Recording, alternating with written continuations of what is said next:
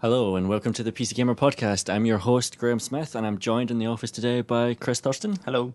Tom Francis. Hello. Rich McCormick. Bonjour. What's your favourite type of breakfast food? Breakfast food. Hash browns. Tom? I really like poached eggs, but you need something with them. They've got to have like some kind of smoked ham or bacon. Okay. I was also going to say poached eggs. The key is actually making them in a frying pan full of water rather than a saucepan. It gives you more control, and they made a flatter egg that sits better on toast. That's interesting. Do you use the trick with the cling film or do you just spin? My father taught me to poach eggs. I do it the way my Gordon father Ramsay did it. taught me to poach eggs in a video on YouTube. Yeah, well. Well, we're here to talk about PC games today, not breakfast Oh man. foods. Storming out. I'm just reading these notes for the first time. I really need to start reading these beforehand. They're written for me. Maybe we should always start with something irrelevant when introducing people, like the cheese thing. I agree. We already did that. It wasn't to be read aloud. Yeah, but did you do I that? just like doing that. I like breaking the fourth wall. That's why when we were talking earlier about the thing I can't mention in this podcast, we decided not to write in the notes that I can't mention it because you would just read it out without reading it. I'm going to put the Steam charts later on in this podcast because I think it's quite a listy thing to go right at the front. And I'm going to start by talking about what we're playing at the moment. Chris, Okay. what are you playing? I had a big games weekend. I've been away a lot. I keep saying that, but it's true. And I had a weekend in the flat with no interruptions, so I played every game. I played Dota 2, Diablo 3, Battlefield Close Quarters, started Mass Effect 3 again, and also played loads of FTL in the gaps. Which was your favourite out of those disparate experiences? To be honest, actually, I was really impressed going back to, and without going into it too much, Mass Effect 3 again. I'd forgotten, even though it's only 3 months ago, how good that game is. Especially, it's really good to revisit the classics sometimes. It's like, but it's like, oh, wow, this, the performances are really good. They made loads of really smart decisions. It's really exciting from the off. It's, Do you feel like all the negativity about the end kind of soured your experience in your own memories? No, I didn't really mind the ending. So you mean the community response, like the negativity surrounding it? Yeah, sometimes if there's enough negative feeling in the community, you're reading bad comments about it, it kind of overrides your own enjoyment. I think when you were it playing. kind of caused me to shut down, critically. I stopped thinking about the game so much because I knew that, I think it's a shame that so much was deflected away from the very, very good things that game did, almost all the way through. Yeah. We've been playing loads of multiplayer as well still. Played loads of that with Tom Senior and Tom Hatfield over the weekend. Still playing, that's our kind of multiplayer shooter of choice now, which is interesting because it's the multiplayer mode for an RPG. In the house of games journalists. Me, Tom Senior and Tom Hatfield all live together. I like that in Bath there is always just a house filled with games journalists because it used to be me, Craig, John Walker and John Hicks all living in a house together, and we never played games together, but you guys always do, which means you're doing it much better than we do. Well, I mean, I think it would be weird to go back to a world where suddenly wanting to watch MLG on the TV is weird. You know what I mean? Like, it's sort of obvious that people would do that. Like, oh, the football's on. Do you want to watch StarCraft? It's. Tom, what have you been playing? Can I consult the list where I wrote down what I was playing? Yeah, I mean, I can read it. I can read it well, all if you out read it, it just takes away even the illusion. Oh, hey, on the list. Yeah, this is why we don't script these things. I have been playing loads and loads of FTL, and I'll talk at length about that if I get the opportunity. But most recently, I played Quantum Conundrum, which is the game from Kim Swift, who was integrally involved in Portal and left Valve to join the people who made that weird jetpack game that wasn't very good. Yeah, can anyone I remember hate to refer the to name? them in those terms, but we don't have anything else to go on. Airtight is the name of the studio. Yeah, that's what I meant. What's the name of the game? So the one saying the who space knows? one. Shattered Horizon? No, it wasn't that one. That was Space Jet. That was more like Future- astronaut jetpack. Yeah, that was the There was all kinds of things wrong with that. I remember Craig reviewing it, and it looked really, really frustrating to play. Anyway, I think she's friends with those guys because she went and joined them, and one of the reasons was she wanted to join her friends, make a cool game. And the game she's made is incredibly like Portal in many ways. Like lots of people are like, oh, we shouldn't just compare it to Portal just because it's the same person as Portal. And like, oh wow, this is quite a lot like Portal. It's the mechanic is different. You switch between different dimensions, which affects everything in the level all at once. So there's a fluffy dimension where everything's light, and there's a heavy dimension where everything's heavy, and there's a stop time dimension or a slow time dimension, which I haven't got access to yet. But within that, like the way of kind of exploring that mechanic just is very, very similar to Portal in that there's a series of isolated test chambers which are actually in a mansion. There's a single narrator talking to you all the way through every single puzzle, but before and after. All the puzzles revolve around blocks, weighted blocks on pads that depress when you put them down on them, and there are block dispensers which dispense a new block if you destroy the old one, and if you press the button to get another new block, it destroys the one that's already in the level. So all these mechanics are just exactly the same, which is fair enough. I mean, obviously, the reason they ended up doing that at Valve is that the team that she was part of discovered that was the best way to do it. So there's no point in just avoiding it for the sake of it. But it does make it very hard to avoid the comparison. And the comparison basically reveals that, I mean, the mechanic isn't as interesting as Portals, which is not totally surprising because almost nothing is. Almost nothing in the world is as interesting as putting portals in space. But also the narration, which is, I haven't actually looked this up, but I'm like 98% sure it's John Delancey who plays Q in Star Trek, because it's a pretty distinctive voice. But I haven't heard that announced anywhere. It is, yeah. Okay. Announce now. It doesn't work nearly as well as GLaDOS, which again is like the most obvious criticism of the world, because nothing's as good as GLaDOS. But the point is that it's the structure of Portal, which it has taken wholesale, really depends on you having a driving force to take you through the puzzles on top of just the puzzles. At least for me. If you're like an absolute puzzle fanatic and that's all you care about, then you'll probably like just having intellectual challenge after intellectual challenge. And the narration's used the same way here in that there's little jokes and it's lighthearted and silly, but it's not nearly as funny as Portal. And it's probably not trying to be funny in the same way. Like, it's not supposed to be dark, for example. It seems much more aimed at kids. But the narration's like trying to be snarky towards you because he's your sort of genius uncle and he's a bit pissed off with you, kind of going around and smashing up his house. But at the same time, because it's a very complicated game and they need to lead a wide audience through these different puzzles, he has to help you all the time and keep encouraging you when you do something right. So he's really schizophrenic. And so you don't really have that feeling of like a reward for doing the puzzle. It's just you do the puzzle and the guy is still talking when you do the puzzle. And then he carries on talking to you, get to the next puzzle, and then you do the next puzzle. And so neither element of it is quite as good as Portal, and the structure really kind of needed it to be. So it's good, but I'm not being driven through it. Like, I keep stopping. Every time I hit another puzzle that I don't quite feel like solving right now, I just stop. Whereas with Portal, I was always like compelled to carry on. So is it that the narrative isn't connected to the puzzles in the same way, whereas it's not like you complete a puzzle and then you get a bit of him reasonably talking? Connected, it's just not funny. Okay. And not in a kind of painfully unfunny way. There's the odd line that's quite nicely written, but it's just not ha-ha. And like I say, the mechanics aren't as interesting as Portal, and also not quite as satisfying. There's one thing you can do in it that's really, really satisfying, which is there's safes, which are very, very heavy, and you can't pick them up in normal mode. So you switch to fluffy mode to pick them up. Then you can throw them around as much as you like, and then you can switch back to normal mode while they're in the air, and they keep their speed. So you can throw a very light thing and then turn it into a very heavy thing in midair, and that will smash the window or knock something over. And so you can, particularly when you get the heavy dimension later on, you can switch from the very light dimension, throw a bunch of stuff around into fans and stuff, and then switch to the very heavy dimension and then watch it all clang down and smash through windows and stuff. And that's really cool. But that's the only thing that's really satisfying so far. You mentioned that you don't mind that it uses so much of the same structure as Portal, because obviously Kim Swift worked at Valve and they worked out that this was the best way.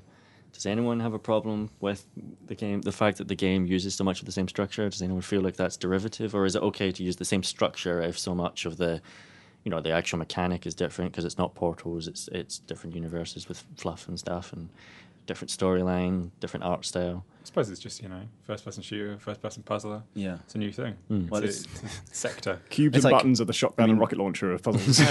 But like in puzzle games of any kind, especially environmental manipulation puzzles, always require having a pretty limited environment which that takes place, so that you can define the rules of that environment. And in a first person, that's probably going to be a room. Like The series of puzzle chambers is not obviously something Portal invented. No. It's very common, but the specifics of the actual elements of the puzzles, i.e. blocks and pads that are weighed down by those blocks, are pretty specific. Yeah, it seems in this case the person who made Portal and then left to make a new game that wasn't like Portal made a game that was almost exactly like Portal. It's quite similar, and you can join the dots fairly easily. Lasers that power things, which of course wasn't in Portal 1, but was in Portal 2. Okay. Rich, what have you been playing? I've been playing, again, like Chris, I had a long weekend of playing things. I played The Witcher 2, which turns out I'd already sunk 50 hours into. How did I do that? You just leave it on and Steam just kept I might counting. have done. I was like, at the end of like Act 1, and it turns out it's really good. I kind of knew it was really good anyway, but it's really pretty as well. And I got to a choice where it's actually, it's a good choice in a game when I have to go downstairs and walk around for a bit and go, what would I actually do? I had to work out what I would actually do and came back upstairs and made the choice, left it on the dialogue screen. It's like, we have to go right now. We must make a decision. Give me an hour. So what are you doing in it? It's only Act 1, so don't worry too much. Far enough spoilers. Yeah. So the choice are my apparently lady friend has been kidnapped. She's not really like she's just a female companion who's been kidnapped. And a guy has killed people. And I get the choice to either chase down the person that's killed the people, or I can go and get her back and like save her from the person who might kill her. And you can go with either kind of this idealistic terrorist elf, or you can go with, which is actually handled better than you'd think with that description, or you can go with this kind of like commando secret law, that's the head of the secret kind of service person. I went with the idealistic terrorist elf because he's got pointy ears. Is it like, what's good about it? Like, I understand that it's story and RPG and that's nice and it's pretty, but what makes it up there with Mass Effect or Skyrim or other good RPGs? What makes it not Risen? It's better than The Witty, as I end up putting loads of time to Risen. It's better than, story-wise, it's better than Skyrim's in terms of, like, it's not fantastic, it's not a great story, it's fairly pulp fantasy, but it's pulp fantasy that drags you along, and it's something that makes you go, actually, like, that guy is a bastard, he does deserve to be killed. Like, it's one of the few things now in a game where they've asked me what I'm going to do when I actually find the guy that I'm going to, in inverted commas, kill. And I was like, well, I'm going to kill him. Normally in a game, I'd be like, oh, we'll see what happens when I get there because I'm a good character. Now I'm kind of this nice grey area, moral, ambiguous character that does occasionally kill people when people aren't looking. And I am going to kill him. Like, when I find him, if I get the option, I'm just going to kill him because he's done enough bad things to make it worthwhile to kill him. And that's enough of a tug along the storyline. Like, there's a lot of RPGs that go, you're a hero and go on a quest. Why? Because you're a hero. Whereas this one is, you've been framed for a murder, which I don't really care about because I can beat anyone up that comes to try and kill me. But then the people who did the frame for the murder are also pretty bad. They murder some people. And a lot of your friends are pretty bad as well. The chances are you might get to stab them in the back. So you actually feel emotionally invested in some way with the characters, even if it's only as far as wanting to murder them. Yeah, that's basically the main thing. My favourite moment in The Witcher 2 was one moment I started a riot in order to steal someone's blood. So I felt pretty good about that. I think I need to do that next. That's one of my next quests is to steal blood. But yeah, there's not a huge amount of, I don't know, there's not a huge amount of like kind of choice or anything, but it has more of a kind of a slipstream than most RPGs. Like, you actually feel like not just you are the hero and you're destined for this, it's that you actually want to do these things and you make the choice and you go to different places. I also like the fact as well that in the second act, the choice that I've made between the terrorist elf or the normal commander man would have changed the entire game. So I was talking to Rich Cobbett, who played it through, and he played it through the first time. He went with the sensible option, and he went to a different city and didn't see the other city, didn't see the other characters or anything like that, and he ended up completely different second act of the game. So Divergent split and then meet again in Act 3, and that seems to be the only way to do that. Seems to be making kind of two middles to a game, which you've got to respect that kind of effort to put into it and still make it look that pretty and have the quests that aren't just I need 4 bats, finally bats. You had a lot of problems with the game, Tom, didn't you? Yeah, there were lots of like really boring ones, but the first one I hit was that the game gives you a spell that knocks people back, which is awesome. And then I got up to the top of a tower in the intro and I was fighting like the boss that I was there to kill on a tower with like crenellations, and between the crenellations there's just flat floor going out to the sheer drop. So I'm pushing the dude, and I'm pushing the dude, and I'm pushing the dude, and I'm trying to push him off, and it's an invisible barrier for him. He can't be pushed off. So I'm like, oh, fuck you. The prologue is also fairly terrible. Fair as a game. It does a really bad job of actually showing what the rest of the game's going to be like. The first, it's one of those things where it's, the game's fairly bad for about 5 hours, and if it gets bad for 5 hours, then it's not really worth. That's what everyone said about The Witcher 1 was, it gets better after the first 10 hours. The first 10 hours are dreadful. Like the whole of Act 1, I know it's rubbish and sexist and it looks ugly and it's crashy, but after those first 10 hours, it gets pretty reasonably average. Yeah. The weird thing is, that's true. I got to the final act of The Witcher 1 years ago, then stopped, and I want to play The Witcher 2, but I feel like I should finish the first one, but I don't want to jump in at the end, so I'm back to playing through the dreadful first 10 hours again, and it's like...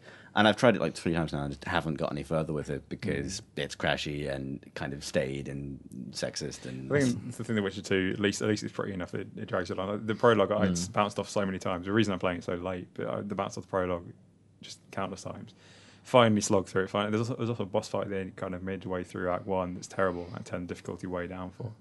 But now I'm through it. Now I'm into Act 2. Now I'm actually like, I don't particularly feel for Geralt or any of the characters, but I do kind of want to... creepy scar. yeah.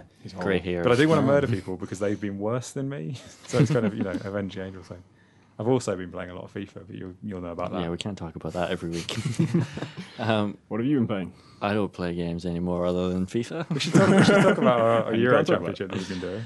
Okay, let's talk about that. So to go along with Euro 2012 at the moment, we've started a spreadsheet, and Rich and I split It's a up. hell of a spreadsheet. It's a heck of a spreadsheet. It's got colour coding and everything. And we started a spreadsheet. We took all the teams from the group stages and we split them up between us, and we played all the matches from the group stages to create our own tournament. We're now through to the quarterfinals, just like the real tournament, and we're playing through those at the moment. Mm-hmm. And Czech Republic just beat Netherlands on... Graham just beat me as Netherlands, where he's Czech Republic on penalties. So Czech Republic go through to the semi-finals of Euro 2012, whereas in real life, I don't think they got out of the group stage. They just completely dropped against who they played the other day. Someone again the other day. So, yeah. Some sort of fantasy football league. Yeah, which is kind of...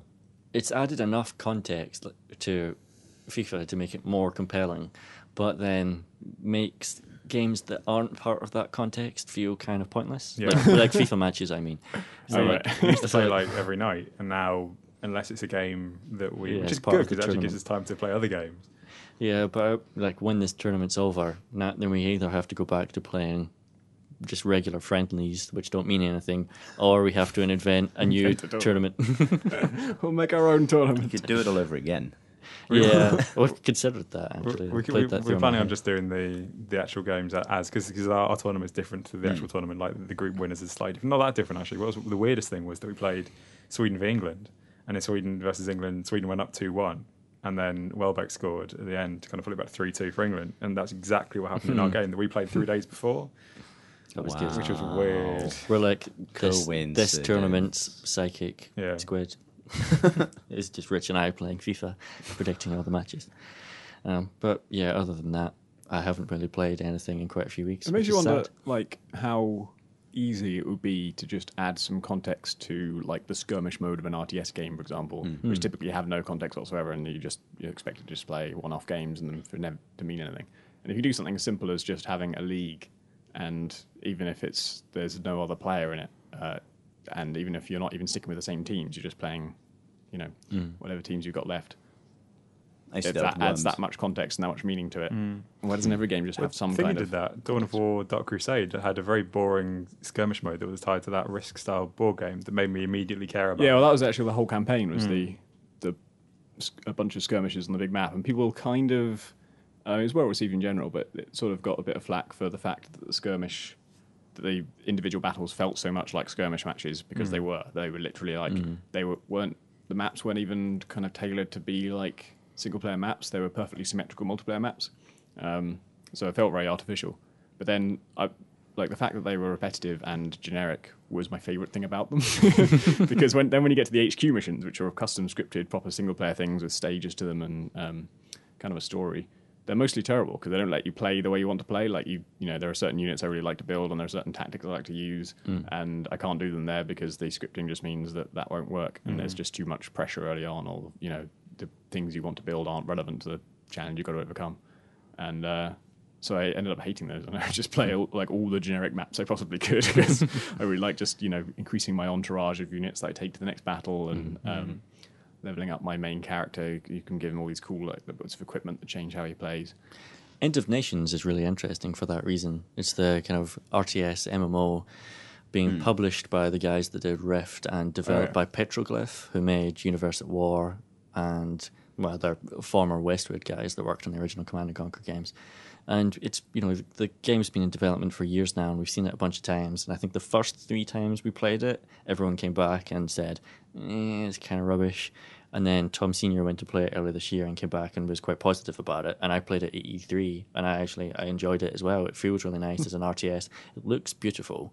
And the way it works is that it's a multiplayer game with up to 64 players on a server. But you can do skirmishes of 1v1 like you would in a normal RTS, or there's like kind of Dota-style modes as well with creeps and you're blowing up towers and that kind of thing. But every battle that you do contributes to a world map where you're actually fighting over the real world, and your faction is gaining and losing control. And is that global? And it's, well, I don't know if it's global or if it's split up by region or something like that. So maybe you're only playing on a server with other European players. But then you level up your troops and you unlock new units, and it's exactly that Dawn of War thing you just described. If they get it right, if the actual skirmishes are all fun, then it's just really, really cool, because you just get the sticky thing of leveling up. It looks pretty. It's a fun RTS in the Command and Conquer mode. Football games have always, like Pro Evo used to have the memorial match thing, which was the way to tie in the friendlies. You have 2 players who log in, and it would all keep track of hundreds and hundreds of games, whether it won or lost, the goal difference across that. So I think more, like Tom says, more strategy games do need to bring that in. We've also, I haven't played the latest version, but you've all been playing FTL. We have. Tom has played a lot of FTL. I've been maybe 10 games, 11 games over the weekend. Even I've played a fair bit of FTL. Yeah. I think I played like 10 games at home and probably about. Why do you love it, FTL so much, Tom? I get to manage a spaceship, which is what I wanted to do when I grew up. And now you still can. want to do. And steal the airlock and, vent stuff. And power stuff. We should probably explain divert route how power it to the works. shields. You should explain how it works. Okay. I've explained it many times. Fair enough. FTL is a spaceship management roguelike where you control a ship full of dudes. You get the new version, which now that the Kickstarter has the version that was kickstarted has kind of, the beta has gone out to people on Steam, has multiple ships that you can unlock and things. But basically, you start with a ship, multiple subsections, and you move your crew around and man different stations, jump from sector to sector to evade a kind of wall of death that's approaching across the sector map. Then to get to the end of the sector, to walk to the next sector, to get all the way to the end of the game. And the sectors are randomly generated, but there is an end game that you reach after 7 sort of sector jumps. But as you go around, you encounter loads of random events, fight other ships, get salvage, change your own ship, make modifications and upgrades and things, and trying to chart your course, and die horribly in space, and inevitably die horribly in space. And my way of playing it now is you can rename your dudes, and we're always Thurston, Senior, and Hatfield. So there's the 3 of us from my flat. The name of the ship is always some kind of in-joke, usually based on The Apprentice. And then we fly off in space, and then we'll usually die horribly, and then I'll walk into the living room and say, Tom, you've been eaten by mantis men. Other Tom, solar flare. and I'm sorry, spat everywhere. And then go back and do it again. And that's it's basically just a horrible death in space anecdote generator. It's very like, there's a checkboard game that I played with Owen a few times called Space Alert, which is similar to that, but in real time, where Space Alert you have to put down your cards, you have to remember which room you were going to go in and not ever see your man move around. This is actually much more, you click on your characters and move them around between rooms, and they can go and fix explosions in the weapons bay and things like that. The cool thing about this version is that there's new races. So it used to be just humans, and now there's mantis people who are twice as good in combat but rubbish at repairing things. There's NGs who are cyborgs, and they're much faster at repairing things but rubbish in combat. Then there's like these beings of pure energy who provide an extra power cell to whatever system they're in. So, like in Star Trek, you'll do things like reroute power to shields or reroute power to weapons, depending on what you need most. And if this guy's standing in the shield generator, you automatically get an extra bar of power for your shields, which is awesome. But he's incredibly fragile. He has half the health of anything else. So if anything happens to him, he usually dies. And that's what happened every single time I've had one. Like within about 3 or 4 jumps, something happens. Like sometimes a boarding party comes, like teleports onto your ship, and if he's in the room, they'll chew through him in seconds, particularly if they're mantis men, which is horrible. When the mantis men get to your being of pure energy, that's a bad time. And then sometimes, some damage will happen to the system that he's powering, and it'll catch fire, and then I won't notice that he's trying to put out the fire, and then he'll just die before I can get him to sickbay. Or I think last time I sent him to repair the oxygen, and it turned out we'd run out of oxygen, so he suffocated while I was repairing the oxygen. And then one time I played it so safe, and I was like even moving around the ship to avoid invaders. And as I moved him from one system to another, when he was in the corridor, a hull missile hit the corridor. Hull missile is a special type of missile that does extra damage to any system that doesn't any room that doesn't have a system in it. So it only works like really well against just normal corridors, which he happened to be in for like 1 second. But it just hit him in the face and killed him in one shot. No, and it's so sad because they're really rare to find, naturally. You can sometimes hire one at a station, but they're really expensive, and they're incredibly useful. Not only have you lost a crew member, but you also lost a set of power for your ship. Like your whole ship is now less powerful than it was before. It's really good at creating these scenarios of just kind of cascading disasters, Yeah. where you warp into a random section and there'll happen to be an enemy there, which is bad enough because sometimes they're incredibly powerful and they can destroy you pretty quickly. But then you'll find out that you're also above a planet which is shooting out solar flares, so that every 30 seconds or so your ship gets hammered by that, and then you'll get hit by a missile which will knock out your oxygen or create a fire in your engine room, say, and so you'll try and vent the oxygen to put out the fire, but then you'll get hit by another missile which will break your doors, so now you can't close the doors in that room and you can't send anyone in to repair it because there's no oxygen inside. I love it. My favourite moments are when you have like a really nasty fight and you either win it or you just manage to jump away before you get destroyed. And then when the enemy's dead or when you're away from them, as soon as you're safe, you have this moment of like, okay, how the fuck do we solve this? Because now you're on fire in 3 different places. Your oxygen is broken, and so all the air is draining out of your ship, and you need to fix it. But you can't get to the oxygen place because you have to go through several fires to get there, or your guy's too injured to do it, so he needs to go to sickbay first to heal up. But then if he's still healing up when you run out of oxygen, he'll then be losing health on the way back to the oxygen thing. Yeah. And then, like you say, sometimes the doors aren't working, so you can't, like, you've got a door open to the outside, to the vacuum, and you can't shut it because someone broke your door system, so you've got to repair that first. And other times your sensors have gone down, so you can't even see your own ship. So, like, your guys will be in the weapons room or something, and you've got like 2 guys left, and the whole rest of the ship is dark, and you can just hear fire. Like something is burning, and I have a feeling most of our systems are down, but I can't even tell. Everyone stand in the airlock. We're fucked. And now they, one of the coolest things they've added is a type of drone that the enemy can use. Oh god, I hate those things. That they've always had this anti-personnel drone that you could use to like fight off intruders, but now you can just shoot it at the enemy ship. So they'll just shoot a robot into your hull, and it comes through the hull, so it breaches the hull, causing all the air to leak out.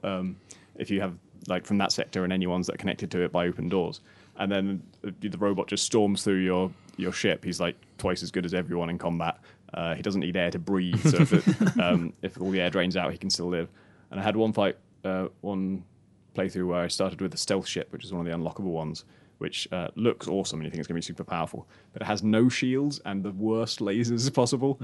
Like lasers so bad I didn't even know they existed. I'd never found one as bad as that in my whole time. And the very first fight I had, I nearly lost just the general fight, and then managed to take out the enemy ship, but they fired a drone into me, and I had to try and... I was also on fire. I couldn't put out all the fires because the drone would kill me while I was putting out the fires. So I had to vent all the oxygen from the places that were on fire. But the stealth ship only has 1 door to the vacuum. It only has 1 airlock. And so if the sector that's on fire isn't next to the airlock, you've got to figure out a system of doors that you can open to route oxygen, to vent oxygen out of your ship from the firing sector to the airlock sector. And that turned out to be all of the ship except the sick bay. And so all of my guys are stuck in the sick bay, and there's just a robot walking around the vacuum. There's no air out there, so we can't get out there to actually do anything. And if we fight him, like, we'll be suffocating while he's killing us. Just lure him into the sick we're bay. just sat there like, he's not coming in and we're not going out. Like, okay, I guess this is where everything ends. It's amazing, like the amount of times as well that Tom was saying about how you sat after having won a fight or having jumped away, and you're working out, what can I do? How can I fix this? Right, I've got a plan. And then you unpause it. And the amount of times I've done that and unpause it and then accidentally press the open all doors button. And just have like You do that. I've got a plan, guys. Yeah, it's like the first time you do something new in FTL, everyone dies. Like I remember buying a teleporter for the first time, which allows you to board enemy ships, and I felt like we were doing well. Like I teleported Hatfield and Senior onto the enemy ship and had them running around punching dudes, and it was going well until their ship caught fire. and I couldn't figure out how the return teleporter worked. So they killed every member of the enemy crew and then died in a fire that I couldn't rescue them from. And it was like, I'm sorry, guys. I should have thought this through. I bought a new teleporter, and I've never really successfully used one. Like, I have used it, and teleported them there and back. But it's never been like a core part of my strategy, because usually by the time I get one, so many of my crew are dead that I don't have enough to spare to send them onto an enemy ship. And it also takes a lot of kind of focus to do that in the middle of an actual space battle. But this time, I kind of had it together. I had enough crew to do it, and I just kind of won one fight by sending my guys into the ship, taking out their shield generator, beating up a bunch of their crew, which stops them from repairing their ship, which is really good, and won that way.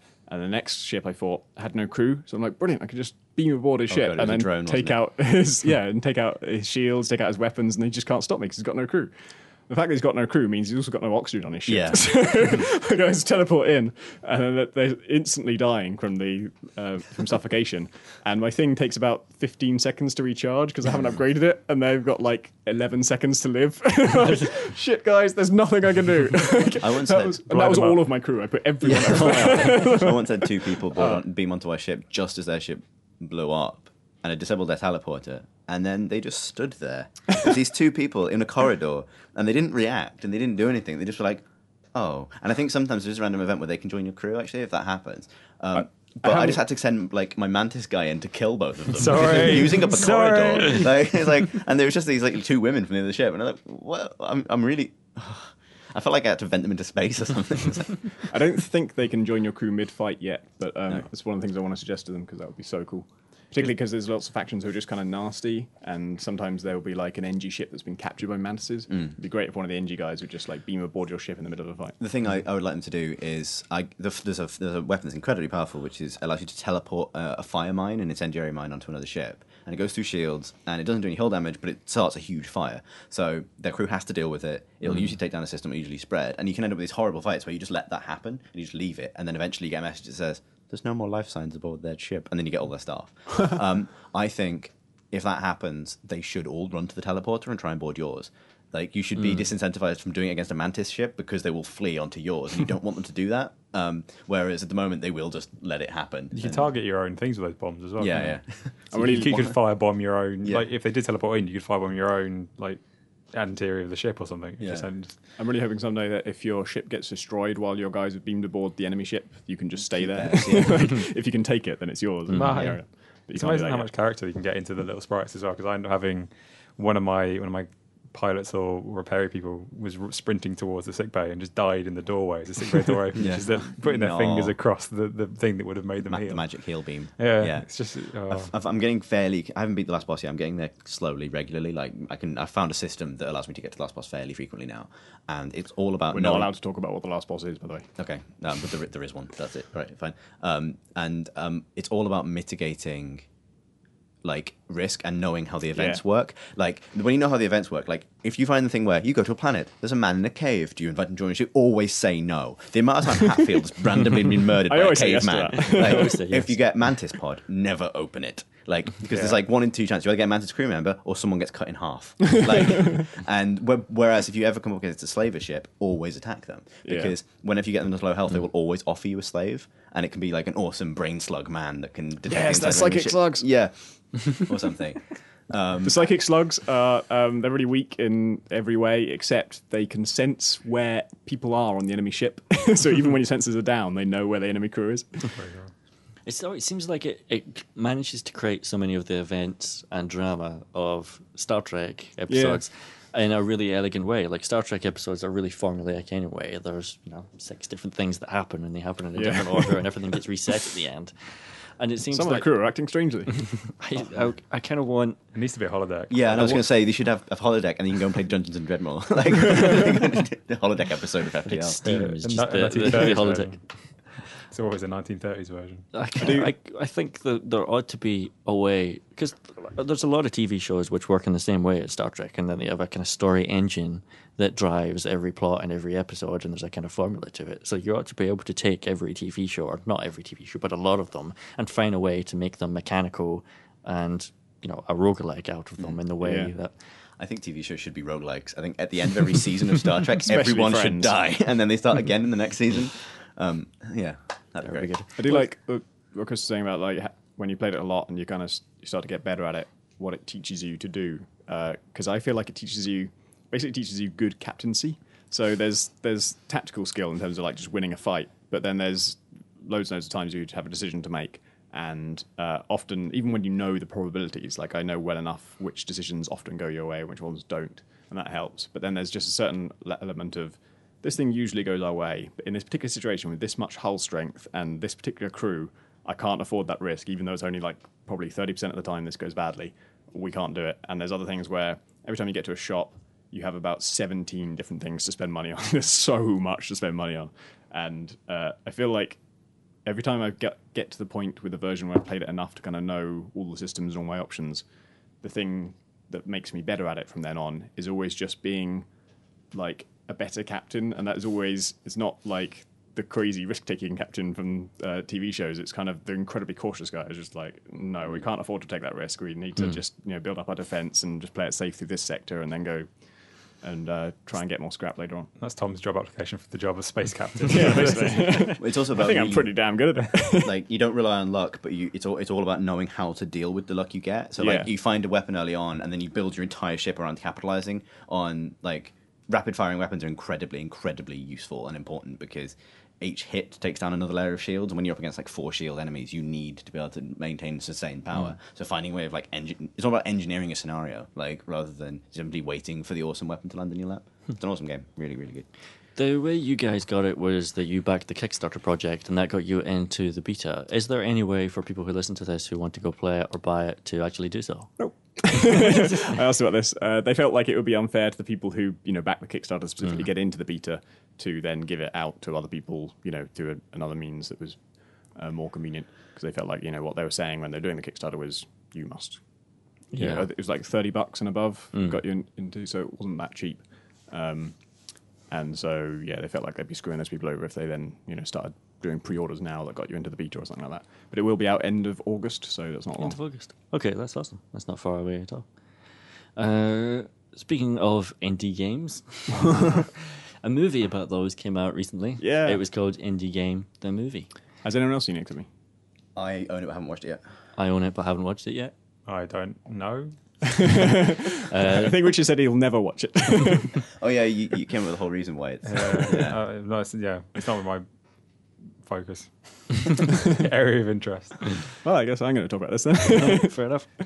It follows the development of Super Meat Boy and Braid, and well, actually no, it doesn't. It follows the development of Super Meat Boy and Fez, and Jonathan Blow is in it too, but it doesn't follow the development of Braid.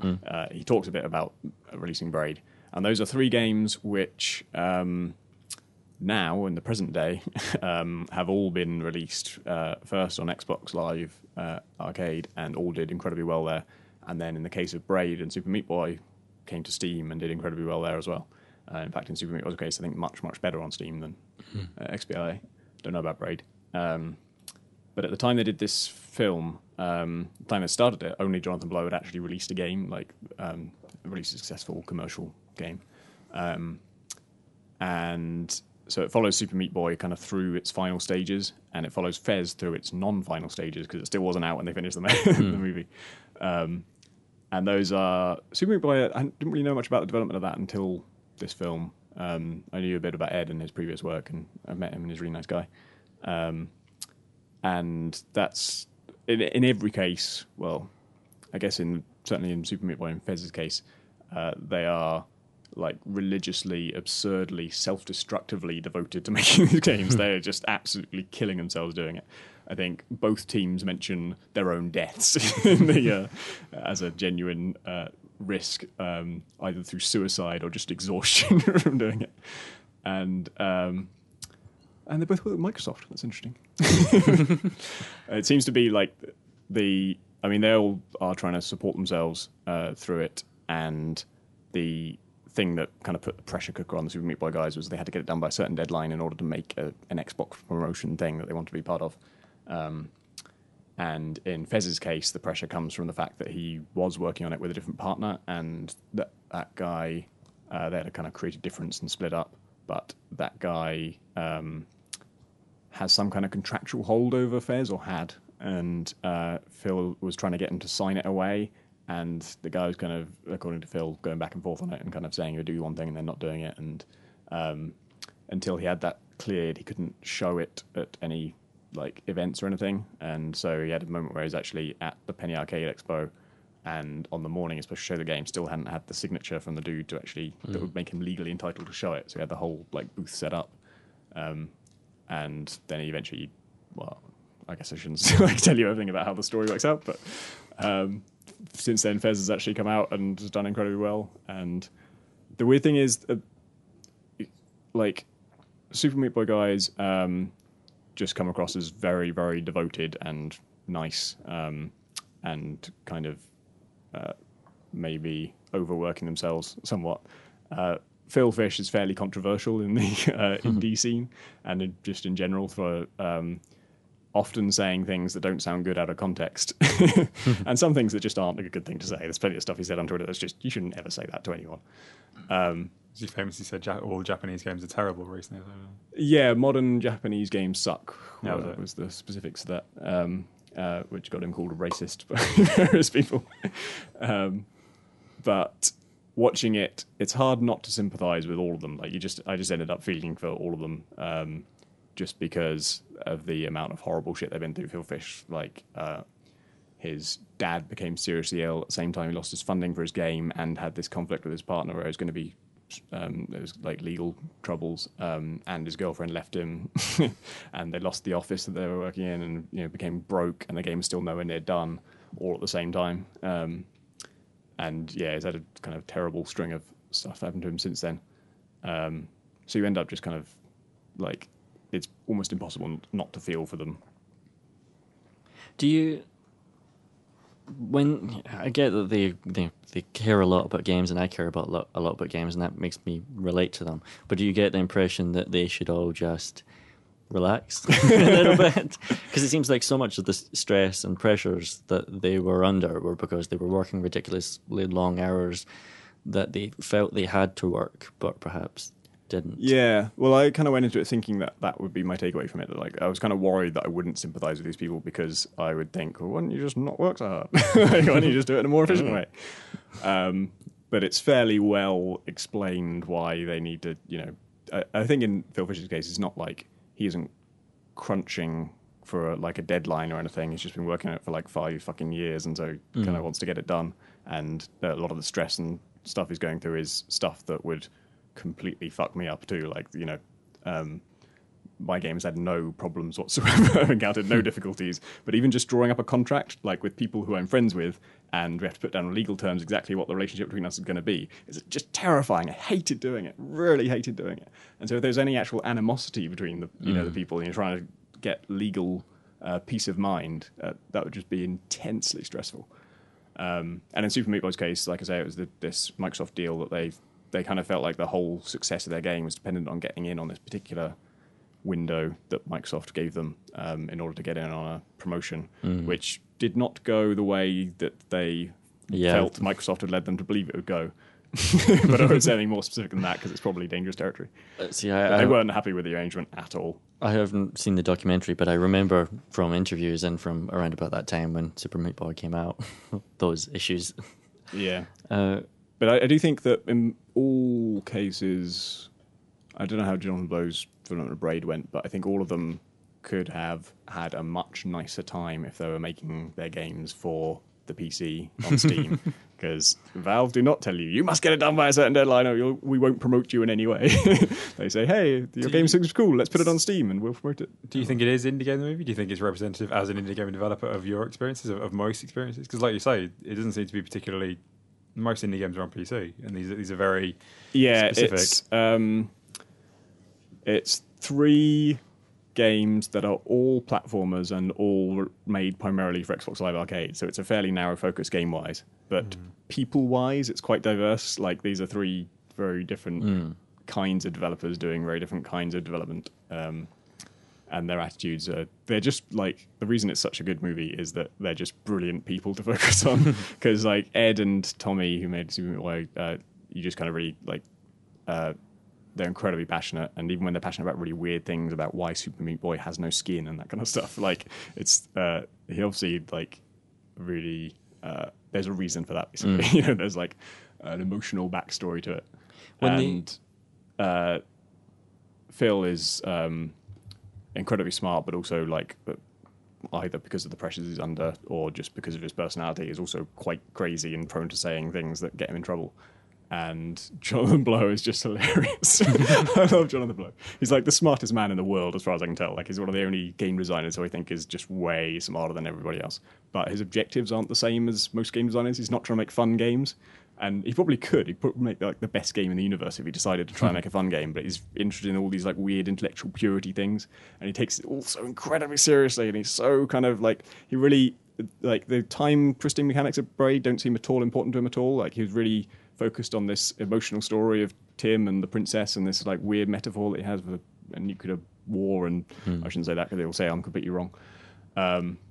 And he's talking about how, even reading the like 10 out of 10 reviews, he just got really depressed because the reason they liked it was so superficial compared to the true meaning of the game. And he just wanted to make like a personal connection to these people, and he just feel like they didn't really get it. And he's saying this in a completely dark room alone, kind of talking to himself. And they've cut that, interspliced it with clips of the rapper Soulja Boy playing Braid and just screaming his head off with laughter at how you can jump, and then you rewind and the guy goes back and he's like, oh man, ain't no fucking point in this game, you just jump around and shit. To answer your question again, Rich, in fairness to the filmmakers, when they started out doing this, they didn't settle on, we're going to make a film about these three games and go do it. They interviewed people from all over the industry, because they put out early kind of sample videos of them interviewing like Adam Saltzman, who made Cannibal and stuff like that. They went along to a lot of indie game jams and just sat down and talked to people to try and find the interesting stories. Those are in the extras too, so you can actually watch those. Oh, that's cool. It's interesting what you're saying about, you know, their lives would have been easier if they just made these games for PC, because Edmund McMillen's next game after he did Super Meat Boy was The Binding of Isaac, which was made pretty quickly. It seemed. Made pretty quickly, break, like wasn't it? like 9 months it took him to make. He made it with someone else, Florian but not with Tommy Refane. Is that Nice. yeah.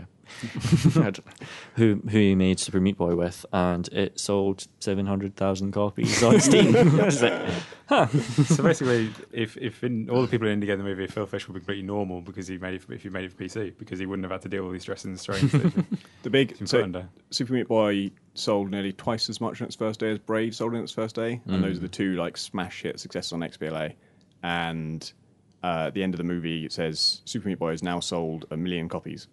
So Binding of Isaac sold 700,000 in how long was it? Less than a year. Less than a year. Yeah. On PC only, Much less and than it's an incredibly nerdy genre that no one that kind of. It's a weirder game as well. It's a weird. It's about firing your tears game. at people and like destroying blocks of shit to get it. Yeah, it's a roguelike and wearing your mother's makeup.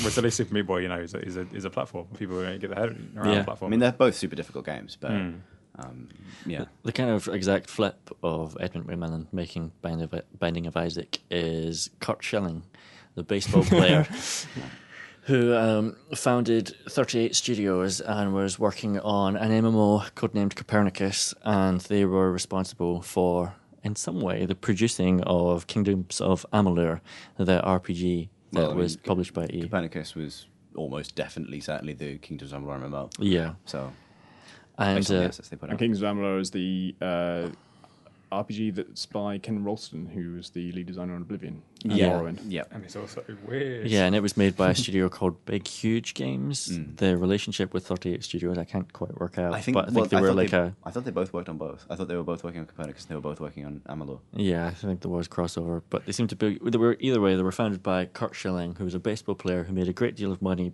playing baseball. Really liked video games, really liked fantasy stuff, I guess, and decided that this is what he wanted to do with all his money when he retired. So he set up this studio. He pumped $50 million of his own money into it. He got loans from the state of Rhode Island of about $75 million, I think, in America, plus money from EA for Kingdoms of Amalur. And the game did not sell well enough to break even. Had to make $3 million. Do we know how many it sold? No, I think it hit 1 million actually, but I think it had to sell 3 million. 1.5, I seem to remember. But yeah. Had to sell 3 million to break even. Twice as well as The Binding of Isaac. Yeah, but the problem is that he had 400 employees and put all of his money into Which this. is more than twice as many as had to make Binding of Isaac, I think. Yeah. Which would be 4. Which means that he, as far as I know, the game didn't make enough money to pay back EA, let alone pay back Rhode Island, let alone pay back himself for all the money he put into it. So the company sadly went under, and all the employees were let go, and many of them weren't being paid, and there's various other disasters involving people's mortgages. But it's just, there's a kind of madness, I think, and you decide, hey, I'm a millionaire, hey, I want to make a game, hey, I'm going to invest all of my money, $50 million, and hire 400 people in order to make that happen. I'd heard like the sort of end result of that story, just the, all this Kingdoms Analyzed guys have, been made redundant, and I think Epic are sort of hiring a lot of the big games. Epic have bought big, huge games outright. Really sad. All these people work really hard on this thing they obviously really cared about, and they didn't do well enough, and they're all going out of business. And then you find out the backstory of it, and you're like, you did what? Why the hell did you do that? Well, of course that was going to go terribly. I guess I don't really have a point here, other than I think more people should just hire 5 people and make a game. Yeah. And even if you spend $3 million on it, that's a huge amount of money, and you can make a great game. Yeah, I think the plan for what I'm going to take an educated guess and say there was a whole Amalur thing. They were going to do Kingdoms Reckoning and then do an MMO and probably a sequel to Reckoning. And this idea that you're going to launch this kind of huge fantasy flagship that just rolls out and kind of do in probably a space of a couple of years what Blizzard did with the Warcraft franchise over a decade and a half, turning it from strategy games into a point-and-click adventure and then an MMO and doing all of that. It's just one of the most colossally ambitious things I've ever heard of. Like, making an MMO is beyond most people's resources anyway. Well, even notwithstanding, if you put that pound down on paper, then in the space of a couple of years, we're going to do a game the size of Oblivion, then an MMO, then another game the size of Oblivion, and people are going to love it, and it's going to be, like, it's just so... I mean, it was just too ambitious. Like, I mean, it's a huge shame as well we said earlier, but if you're going to start with making games, you don't start with making massive RPGs, and you don't start with making MMOs, and they made a massive RPG and then an MMO. It kind of reminds me of, there's a lot of dodgy Kickstarters along those lines, like dudes that decided they really want to make World of Warcraft, and because they want to fix one thing about World of Warcraft, they're going to be like World of Warcraft, but the mounts will be faster. I think that's a real one. Yeah, you get them at level 9. Yeah, like the idea that that you will make a game that costs hundreds of, or however much to make over the years, and you'll change one variable. There's the great Old Man Murray post from, I guess, 10, 15 years ago or something now, where it's deciding to make a game and trying to work out an idea and writing EverQuest down on a bit of paper and then writing times 1,000 after it, and that's the idea for the game. It's going to be EverQuest but 1,000 times better, and there's a lot of Kickstarters that sound that way. And I wonder if Kurt Schilling read that article and didn't realise that it was satire. But there's a lot of games as well that have done that, realistically, if you look at it.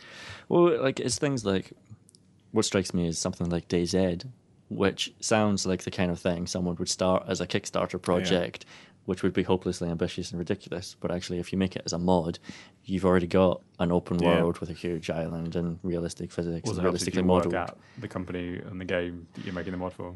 Well, the thing is, he didn't have to work for Bohemia to make that mod. You can make that mod and not work at Bohemia. Yeah. Quite a few people I tried and got made close. Life easier though. Like, excuse me, mate, how did you make this part of the engine so I can just do this? Speaking of DayZ, let's run through the Steam the charts. Segs are amazing here. I know, and let's run through the Steam charts and see what Arma 2 is this month. Ride it. Yeah. Number 10 is Deus Ex Human Revolution: The Missing Link DLC, which is only £2.24, but it's still it's a weekend surprised. sale that will awesome. be over by the time you hear this. This is the Steam chart's done by revenue, so that's like not just number of copies sold. It's actually at £2 has made enough money to be the 10th. Oh, that's really interesting. There's going to be a lot of Deus Ex in this chart. Yeah, so we'll come to it. Number 9 is Max Payne 3, which I guess is just still selling on because it's Max Payne. You didn't like that, did you? I did not like that game. I liked the multiplayer a bit, but it didn't work very often. Number 8 is Magic the Gathering Duels of the Planeswalkers 2013, the longest game name in PC gaming at the moment, and reason alone for why we redesigned the magazine to not have game names be the titles of our reviews anymore. I can't see why you'd ever play Magic with cards. I played a bit of that, having never played Magic before, and it makes life really easy because it highlights stuff. And it seems like if you actually play Magic with cards, you spend the entire time going, well, actually, no, I do this. It's like playing Cowboys and Indians in the playground. I shot you. No, you didn't. No, you didn't. I was hiding behind a I cactus. dodged it. Yeah. I really like putting the year on the end of the name because it makes it sound like, obviously people play it Like competitively, FIFA. but like FIFA. Yeah. Like, Yeah. I can't really think of any other fantasy franchise that puts a year on the end of the name. I mean, historical games obviously might do it, but for different Skyrim reasons. 2012. Yeah, exactly. That is really cool. I think like the reason you still play the cards is that you get to meet up with your friends in real life when you play with the cards. But, Right. but I wonder if they've seen sales decline of the card game over the last 5 or 10 years. You get a free card, but you have to send off for it with when you buy the game. Like the cards are nice. I like having cards. I like having things like. But the game is so like it's so much actual motion and space needed to do things. Like I've tapped that, I've done this, I've done that. Oh, but you pause that a second. You can't do your attack yet because I've got this thing that if I do this, you don't dice rolls or anything, but it's like 15, 20 different things swirling around. If I didn't have a little orange outline around all the cards I could use at any given time. But then again, we've only started playing it recently. So. For a company based around selling little bits of cards, they're probably much better off having a game which is just microtransactions, where they don't have to print anything or post anything, and it's global. And That's the weird thing about that one. It's not like there is Magic the Gathering Online, which is a different thing to Duel's Planeswalkers, which has decks that you can get cards of and add to the deck of, but they're not. You can't get like just an open hand. But you can with Magic the Gathering Online, which is. Yeah, as far as I'm aware, is a microtransactions thing, which is basically buy the same thing as your cards you have. Yeah. They should have some kind of all-encompassing thing where you have it on iPad and scan the card into your iPad, and you have that card on your iPad and everything. I'm sure that'll be the way they go if they're sensible. Number 7 is Skyrim, which isn't discounted at all. It's still just £35, and it's still at number 7 in the charts. Number 6 is Ghost Recon Future Soldier, £30. That's not Pre-order. out yet on PC, out still Friday. pre-order, but it's out on consoles, and it's apparently pretty good. Yeah, especially weirdly good. Number 5 is Call of Duty Modern Warfare 3 Collection 2, which is £11.50 for 3 multiplayer maps, 2 Spec Ops missions, and Face-Off mode, which is 1v1 and 2v2 battles on small maps. What I like about this is that Battlefield put out Close Quarters, and then Call of Duty responds with, well, we've got 1v1. Like closer quarters, in bed together. Room closet. Well, next map's just going to be a mirror facing Like you. two guys with their arms tied together having a knife fight. Been a Like, one-player mode. I like that Battlefield is called Close Quarters and Modern Warfare is called Collection 2. Yeah. It's also £11.50, which I'm fairly sure is quite a bit more than Close Quarters is. Of course, hasn't Well- been priced as of today. It will be tomorrow by the time this. I think- By the podcast time out. it comes out. Yeah. I think it's going to be probably a tenner based on what they've said the discount is for premium relative to. Well, yeah, premium is 5 DLC and premium's 40 quid. Well, All the technically people- it's 6 because All the people who bought premium have bought a collection of DLC which doesn't have a price yet. Like other than that, They've said that Yeah. they said that their, it will their be discount is to get it for one-third not whatever the discount. price will be. Well, they've said it'll be a third discount, and it's technically 6 DLC packs because it includes Karkand. But the thing, the people that buy premium probably have Karkand. Like John, our art Yeah. editor, is obsessed with Battlefield 3 and obsessed with Battlefield, and he bought Karkand. Obviously, he bought like the best version of Battlefield when it first came out, and now he bought the thingy pack. So he already had Karkand, and everyone that buys premium is probably going to have Karkand as well. Yeah. It's quite a sneaky backhander there. Yeah, I mean, it's Tom Senior put it very well on previous podcasts, which is it's getting people to buy something that hasn't been reviewed yet. Like, Yeah, and from what John says, don't buy it. I'm actually, to be honest, I am enjoying Close Quarters as someone who has gone for Okay. premium. Like, I mean, I like Deathmatch a lot, and John was Battlefield's gone for saying 6. John plays a lot of serious Yeah. Battlefield with the clan, and he was saying that there's a lot of doors, and if you like vehicles or open space or any of the things that Battlefield does better than Call of Duty, it's less up your street or up your Well, I mean, tank-infested my alley in your Battlefield door. thing is flying jets, and for me, it's been a really nice change of pace. Like, it's got me to focus on the gun game again, literally by putting gun game in there, fly and calling jet it Gun Master. Yes, you go down this tiny corridor flying a mini jet. Well, I mean, I can be understand. amazing. I can definitely understand. I mean, given that John plays it, competitively, even like I can understand his obviously not being for him, but for me, it's actually gotten me back into Battlefield. But simply by showing me that those gun mechanics are really good and remain really good. Yeah, gun game's always fun. Anyway, Number 4 is Deus Ex Human Revolution, which is only £5. Which is You should buy that if you haven't But already. is this sale going That to be came over by out- the time we go? Yes, it finishes You today. just missed Deus Ex Human Revolution Oh, for £5. why didn't you buy it, you stupid people? Unless Maybe you did buy they it, did. in which case, congratulations. Or But maybe that's- even better, they already owned it Like because they this- took our advice at the time. Yeah, Human Revolution came out, 2 months before Skyrim did? Because it was in August and Skyrim Yeah. came out in November. So Skyrim is £35 still, whereas Human Revolution is £5 now. For like they're both great games, but for money to fun ratio, you should buy Human Revolution 3 times rather than buying Skyrim. Human Revolution was really good, wasn't it? It was really good. I've gone back to it recently. I think I talked about it in a previous podcast, but yeah, doing a proper stealth playthrough. I'm really excited to get back to the missing link bit because I love that DLC. I need to play atmospheric. that. I'm going to play that. Do we think that it being £5 is a sign that it didn't sell in huge numbers? It did No, quite I think well. I That think. did well for them, didn't it? Yeah. I think it's just a sale to make more money. Hooray! And it has. Skyrim doesn't need it, but Skyrim's an extraordinary case, and it's got the workshop there just generating Yeah. stories. Deus and Ex is new a lot talents older. and things. Yeah. Then I am happy. Number 3 is Civilization 5 Gods and Kings, which is £20.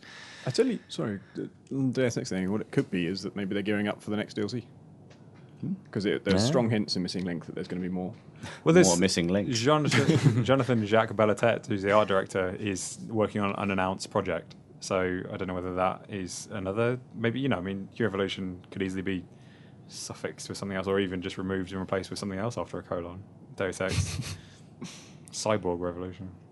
The thing is, it's been almost a year since the last one came out, so it's not out of the question that they would announce something new before between now Yeah, and that's Christmas. very It's going to be on Do a a, new one. on a pirate flotilla near Australia. That's my bet. Well, they had a whole load of. Didn't they have a whole load of cities that they ended up cutting out of? Yeah, they did. First. Montreal was supposed to be a full city rather than just one mission.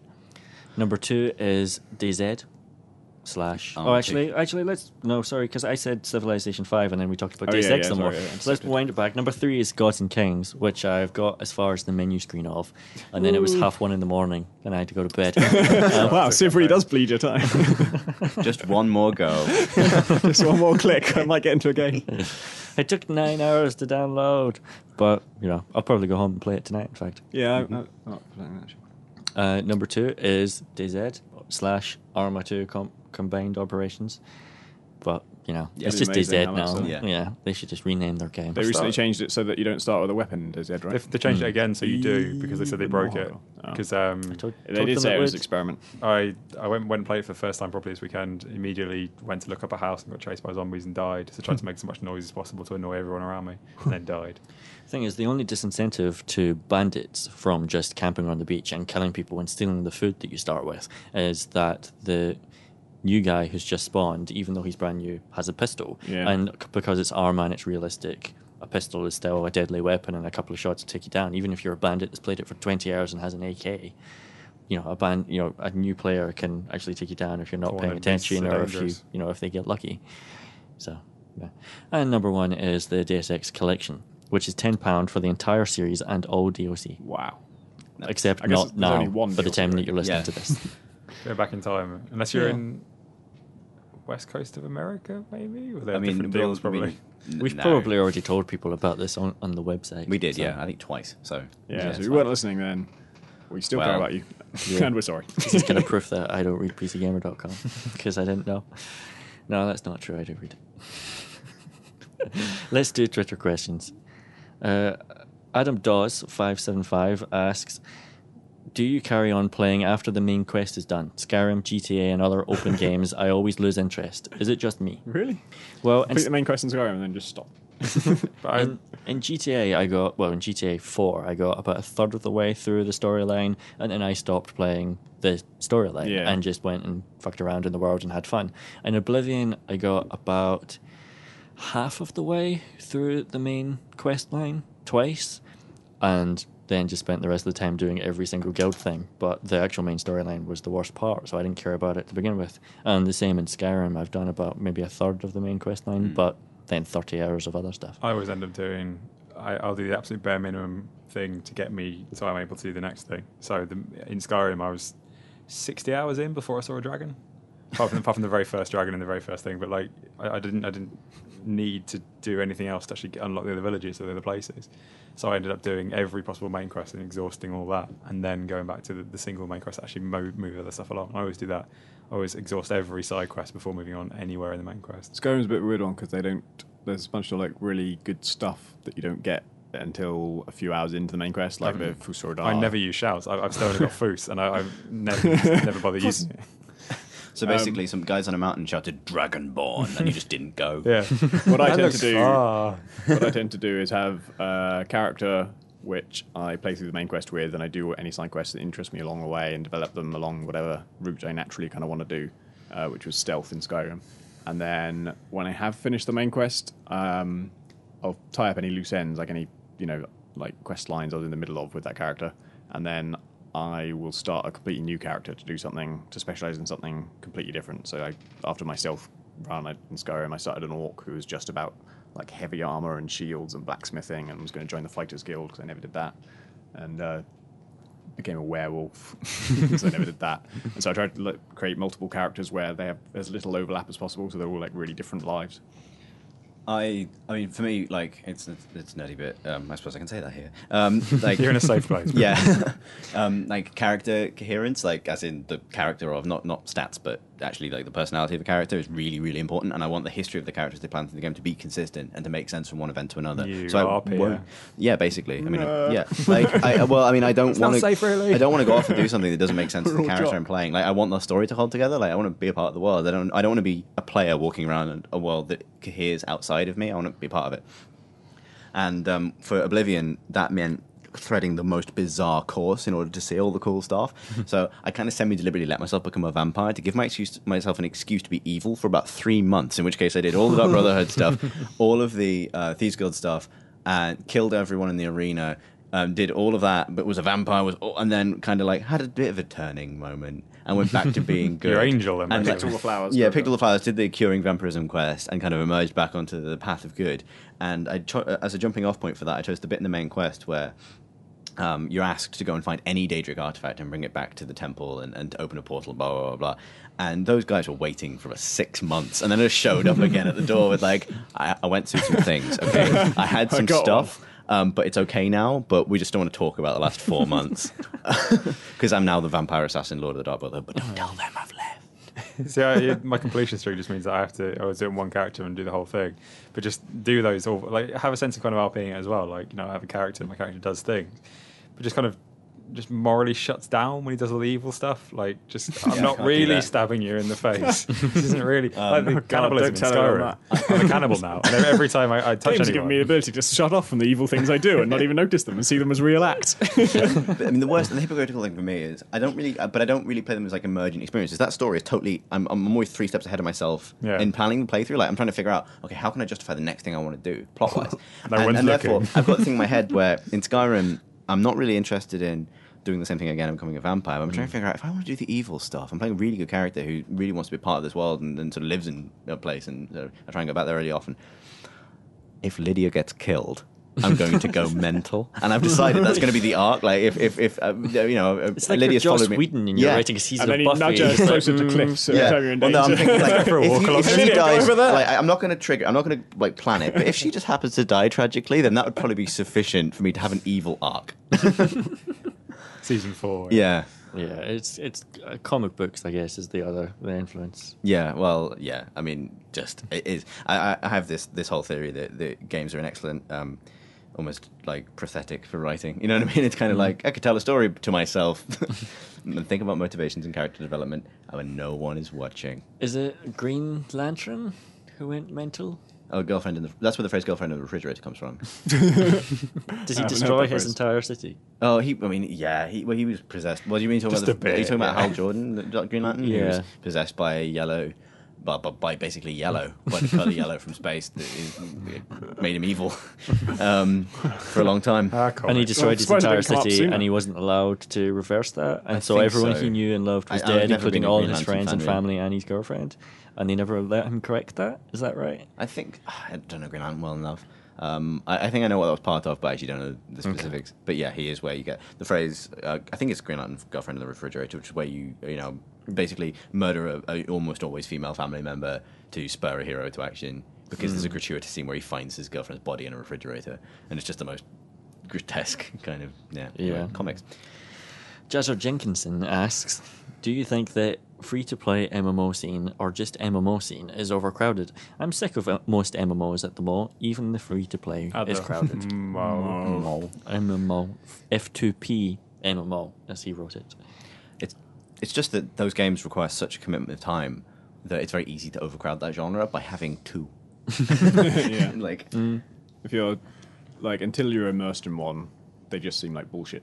Like even the MMOs I end up liking when I first played them, I'm like, oh, this is a bit shit. And it's only once they get the hooks into you that you actually kind of see what they're good Someone should come along and do it right. And I'm hoping maybe Guild Wars or something. Guild Wars 2, I think, should be great. I mean, the thing is, it's MMOs. They're not. MMOs are like places where people have the capacity to do awesome things, and the more like power you put into people's hands, and the more you allow them to meaningful affect each other, the better the experience everyone gets out of it. That's why EVE is such a story generator, is because it just puts so much power in the players' hands. And it's so easy to overcrowd that because people can only be in one place at once, and so all the people doing awesome creative things are either in one place or they're in another place. And then if your MMO is to grind through equipment tiers or something, then that's what the people are doing, and that's what they do. The latest EVE scandal, the thing they've rolled back. Is amazing. If you guys didn't hear the details, it was they added a thing where if you I can't remember why it was the case, but if your ship is destroyed in a certain place, then you get the value of your cargo back. It's faction warfare. Faction warfare. So if you blow up an enemy ship, you get the value. Of Oh yeah, loyalty points. that's it. But If you can obviously you blow up farm an your own enemy stuff. ship, Yeah, and okay, cool. you get the value of their cargo as faction currency, which you can exchange for real currency.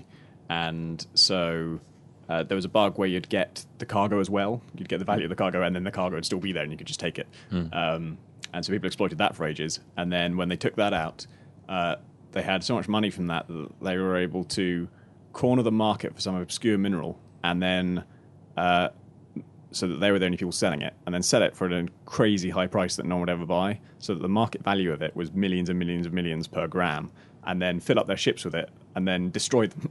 Like, hey, I just destroyed an enemy ship and had all this mineral in it. And because EVE has no absolute notion of value, it has to check the market to find out what the value of that thing is. And it's like, oh, the market value is the billions and billions and billions per gram. Here's your payout.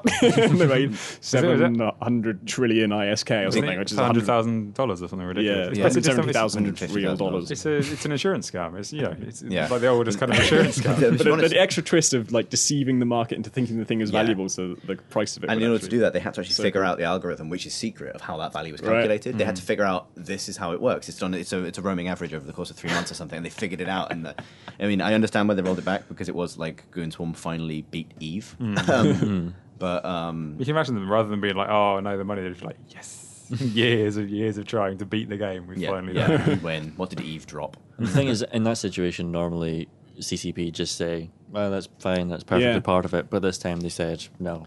When they wound it back, they've taken off all the money. It's hundreds of thousands of dollars, I guess. And I guess, it partly makes sense based on the fact that they got their seed money by exploiting a bug, I guess. I guess is how you justify it. Yeah. I mean, there were a few bugs in there, but there was no. But the feature was intentional. It was just badly designed. Like Okay. it was. Rereading it, I wasn't sure exactly how the bug worked, but it was basically just it was an exponential upward curve of how much money they were making on that scam. Basically, that it started off just grinding out enough to get capital to make it more effective, but it just ran away from them.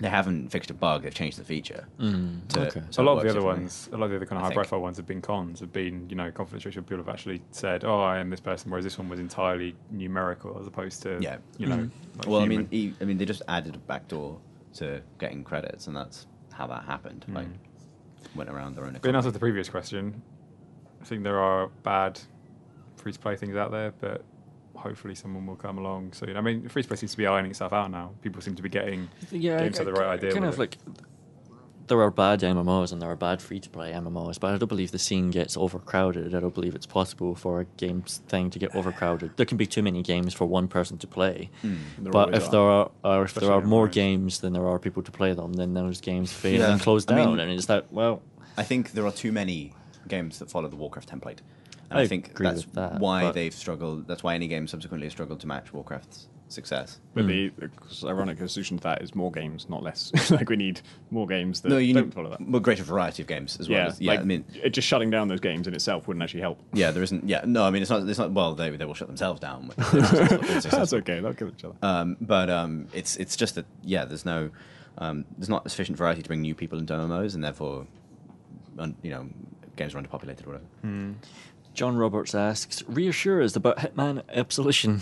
I know that guy. The game itself is going to be good, right? He's the artist on my game. He's asking. Reassure him. I haven't seen it really, except the I think you just play as a team of nuns. I think some kind of Yeah. tactical turn-based thing, and then you have to kind of get destroyed by a man. Every presentation I've seen of the game has been of a really scripted mission, which makes it look more like the last Splinter Cell game than it does the last Hitman game. And so I can't really reassure anyone about it because I'm still quite worried myself. They did show a bit more juicy chunk of game where they showed one hit done in a bunch of different ways in, I think it was Chinatown in London. Which Owen went to see and maybe play. Yeah, Owen went and played it. Oh, cool.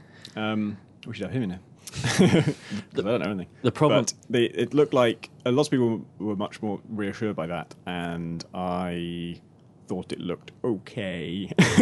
But it was, every method was, if he's going to kill him with a sniper rifle, he finds a place in the level where there is a sniper rifle lying around, picks it up and shoots the dude. And if he's going to do it with a car bomb, he finds a place where there's a car bomb stash, picks it up and kills the dude. And so it felt like the solutions were just things out there in the level to be found, i.e. they were preordained. Whereas in previous Hitman games, you buy your equipment at the start, you choose what methods you want to try. And one of my favourite things was the intentionality of that. Like, I would just, no matter how inappropriate it was for the mission, I'd just say, I'm going to take the sniper rifle. And whatever I find in the level, I'm just going to find a way to do it with a sniper rifle. There's a great thing in Owen's story, which is so it's in Chinatown and he's got a target and there's a man selling fish and Owen, just for a lol, poisons the fish. Just poisons the fish, no particular reason, just does it because he can, and then he goes off and he finds the sniper rifle and he's lining up the shot on his target and his target just falls over dead and it turns out that his target ate the fish that Owen poisoned at the start. That's cool. Which is a really cool thing and exactly what Hitman should be about. But the problem is that in Blood Money, say, you discovered those things like Owen did by going around and just exploring, but everything in Absolution gives you points, and you get more points based on how you do it and how successful you are, which first of all I don't like because it seems like really arbitrary to stick a point system into a game about murdering people and so forth. But also there is just a big list of all the ways in which you can do this mission, which includes poison fish and stuff like that, and you get points for it. And so that sniper rifle. So that immediately makes everything feel preordained, which obviously everything is anyway, because it's a game and it's designed by someone. But I don't want there to be a big list of points that I'm just ticking off. Well, you should have the freedom to interact with the world in a way that isn't directly related to your objective. And if there's a little prompt that says, "Do you want to poison this fish?" in that game, it sounds like you're just going to know that's something that one day further down the line is going to affect your target. If it just killed like a random civilian. Yeah, well, it should. You You should have to poison the right fish. You know what I mean? Rather than the one fish you can. Yeah. Well, Tom, your argument was always about Blood Money's first mission, Blood Money's first demo was terrible, and it was a very preordained. You have to walk through this thing and just do everything. You have to do it in the order they told you to. Yeah. Maybe that's just what they're doing, just showing the wrong thing. They're showing this in which thing. case, good job. But they're doing it quite consistently now, which is a bit worrying. Mystical Cloud being asks, have you thought about doing... I know that guy, he's gone. His Twitter handle is actually Mystic Sky Being, but his name is Mystical Cloud Being. Changed his mind. Clouds are in the sky. Have you thought about More of a doing nickname. commentary or casting of any games, particularly StarCraft 2? We did Supreme Commander 1. We did commentary on a game like that. That was fun to do. Yeah, we liked always it. meant to do another one and never got round to it. We'd love to. It's simply a thing of not having time. We've done over the top of Guild Wars 2 videos and Secret World videos and that kind of thing. But it would be fun to do it of another multiplayer game we play together in the office. To try StarCraft 2 stuff and try and explain to like have one of you guys on who doesn't play as much and have explain to you what's happening.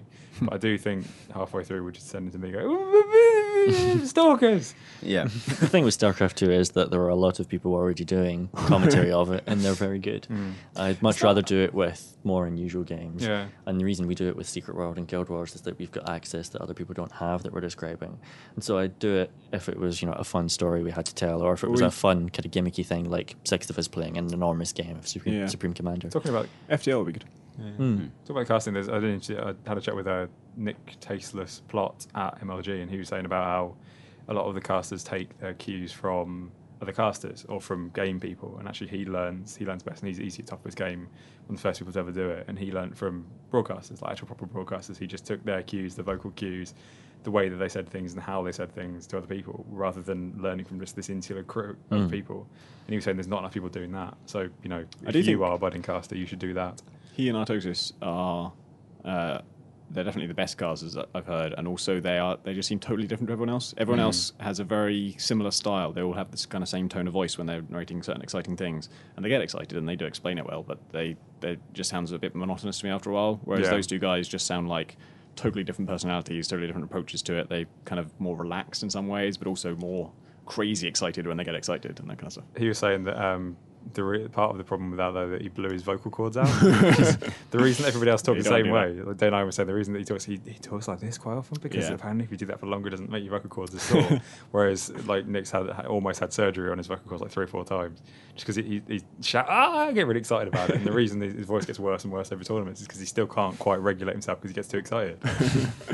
Ben Kidd asks, do you ever worry about what you'd do if services like GOG or Steam ever closed down? Yes. Yep. Yeah. I would lose a lot of games in that situation. Get very bored at home, probably. Yeah. But I also still like them because there's lots of advantages to it. I mean, well, GOG, because that stuff all DRM free, presumably GOG would be fine. Unless you, well, Yeah. maybe if You wouldn't be able to download them again. overnight, If you lost the files, Yeah. you'd be less screwed than you would be. Less Yeah, we just have to hope straightforward that Steam than turns off elegantly Yeah. rather than being destroyed in a fire or Yeah. something. Yeah, Yeah. if you have to go, make sure you go into offline mode before Steam closes down forever. Or else. Where there's steam, there's fire. Tom Annette asks, new gaming system to buy or build and why? And Grant asks, does the PC Gamer staff build their own PCs or do they buy them? I build my own. I built Build. my own.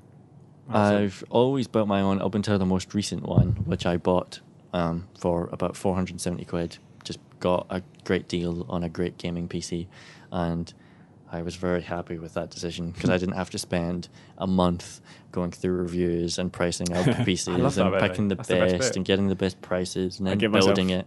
I give myself a time limit on shopping for components. Like if there's specifically I want to get, I'll look at reviews for like 45 minutes or something, and then I just have to buy something. Just whatever the best thing I found, then just buy it because That's a good otherwise I idea. can do it for days. Yeah, I bought a laptop recently and spent an entire weekend just on my other laptop, just spent looking at it going, I bought like the first one I looked at because it was I knew it was a good deal, but I was like, oh, what if it's slightly better? The thing I always hate is that the more research I do and the more I learn, the more I discover that I shouldn't upgrade my PC. I should wait 4 months for when the Yeah. next thing comes out. Or you- And of course, if you do that, then you should wait for 3 months more till Yeah. the next thing Yeah. comes out. And if you look hard enough, there's bad reviews of everything. Like Yeah. whatever you decided you should get, if you look hard enough, you'll find somebody who just I- said, "I bought this and it blew up my face." I opened a box and it was a snake. Oh, I don't want that. I wanted the component, not the snake. For a recommendation for what these people should do, I would say they should build themselves, buy the components. I It's not hard. enjoyed not doing it this last time, but I've done it 3 or 4 times before, and it is cheaper, and it's not as hard as you think it is. And if you need a good guide, then we do the PC Gamer rig in every issue. And if you look at it, it looks like it's £950, which is quite high. But if actually you're upgrading your existing system, you Yeah, don't if you've need to got a buy monitor a and- monitor. You don't need to buy a case, probably. In and all fact, those things. one of our contributors recently has bought herself a PC, and that was about, I think, it was about £600 PC Gamer rig. Yep. That was easy enough to build. And that included like a version of Windows and stuff like that as well, which you might not need. We've also got a building PC guide on the YouTube as well. On Yep. the YouTube. on the That YouTube. there Which is, YouTube. on them internets. Yep. Adam Hazel asks, for some reason the Real Money Auction House entirely dissuaded me from playing Diablo 3. Any of you experienced the same? No, because don't have we've it all yet in the played UK. Diablo 3 and the Real Money Auction House hasn't launched in the UK yet. Yes, But it has. the- Yes, it has. Has Watched it? last week. Ah, In the UK. Yeah. What? Tom Senior spent money on it. What did you Okay. buy? You have to wait for your money to clear. okay. Yeah, no, it's been out for a while. Okay, well, conceptually, it didn't put us off anyway from playing it before it existed. We certainly are wary of the idea and what it does to loot and how meaningless it makes so much of what you discover in the game, because you can just, for a trivial amount of money, probably buy something that's Yeah. better. And that I- was already true using the in-game gold and auction house. Yeah, I mean, I just wrote a thing on this for the magazine. But You can read it in 6 weeks' time. yeah, I feel like the game changes dramatically towards the end, and if you still see it as a loot game, that's not what it is. But it's still a very good game. It's just about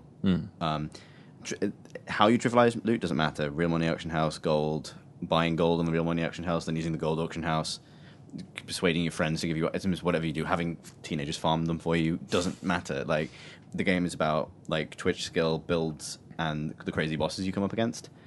at that point, and that's cool and fine. You're still a cog in a machine that's making Blizzard lots of money. Yeah. But sometimes it's fun to be a cog. It wasn't. Sometimes the machine is awesome. It wasn't the reason I bounced off it. I got to the end of Act 3, just got bored basically. I've heard quite a few people saying, like, as soon as the Real Money Auction House launched in the States, they just stopped playing. It just killed it for them. For me, I said this in my review, basically, I was really worried about the Real Money Auction House before it came out. Then when I played it, I realised, oh, loot is dead anyway. Like, it's already trivial to get the certain types of equipment. And, like, in a lot of cases, until you're well into, like, the higher difficulty modes, you don't even want the better equipment because it breaks the game. Like, on my subsequent playthroughs, every other class I've played, at some point I get a weapon that just kind of breaks the game and just makes it way too easy. You need to, like it's dumb that you're not allowed to skip forward. You really should be, because that game really comes alive in the latter side of Hell and Inferno. Yeah, that's what I want to do with future characters, though, because I was, well into Nightmare with my wizard by the time I started. Yeah, I mean, I was thinking about this. The way they should do it is, once you've got one level 60 or something, you should be able to create a character at level 30, beginning of Nightmare, but with no equipment. So it's on you to equip them. Like, it's either go on the auction house, or it'd be brilliant for them, because people would just jump onto the auction house to find stuff, and that leads them to the Real Money Auction House. Or to craft on their other characters or something. I'm impressed about how much of it is a different game it is for so many different people. Like, so many different people playing it. Some people play it for, a few people play it for the story, some people play it for the loot, other people play it for, I want to have all 5 level 60 hardcore characters that have never died. And that is, that is a very different game to the I want to play it for the story. And I think it caters for a lot of people. I'm just not sure any of them is me. James Vokes asks, what Flash game have you sunk the most hours into? I think for me, probably Dice Wars, which was an amazing strategy game where you were trying to conquer territory based on... I'm trying to think how to explain. Dice rolls. Based on dice rolls, but if you win, or at the end of each kind of attacking turn, you get extra, you get reinforcements of dice on which stack up on each territory, and that helps you in your next attack. And the amount you get is the number of territories you have that are joined to each other. So if your territory gets split up, if it gets split in 2, you'll only get half the reinforcements, and they'll still be spread over your whole territory, and it's randomised too, so sometimes you don't get reinforcements where you want them. It's a really, really harsh game, but it's like the purest strategy ever. Like, it's just exactly 50% risk, exactly 50% strategy, and all the rules going into it. For me, it might be N. Played that quite a lot. We also I've also played that for 100 hours or so. Yeah. Close to mine as well. Did you ever unlock the other coloured ninjas? No. You can get like a bright pink ninja and a blue ninja and stuff. Wow. I think for me, it's either the original Trials, back when it was a Flash game, or if it was, remember the old game with the penguin and the Yeti that had to hit the penguin? Hit the penguin as far as possible? Yeah. Oh, wow. I spent a lot of time on that. Okay. Means Cannibal. I played Cannibal like every morning for about a year. It was my kind of like coffee game, just like sitting there with a coffee and pressing space. Also, that soundtrack is awesome. I used to play when I was playing StarCraft like every night. I used to play before StarCraft to get myself like in the mood. Cannibal is like a little sorbet of a game. Like, it's just an amuse bouche. It is an amuse bouche. Oh, for fuck's sake. Adam Boltzmann's amuse bouche. Saltzman, sorry. Gavin asks, what Planet Side 2 factions are you guys going to play and why? We're going to be rich. We're going to be rich. Yep, rich. We have decided today we're going to be the Terran Republic, which has made me sad, sort of, because I won't be able to fly my old Reaver as a new conglomerate pilot. But Chris made a good case for it. We're red and black and fascists. No. I do like fascism and colour matching. Yeah.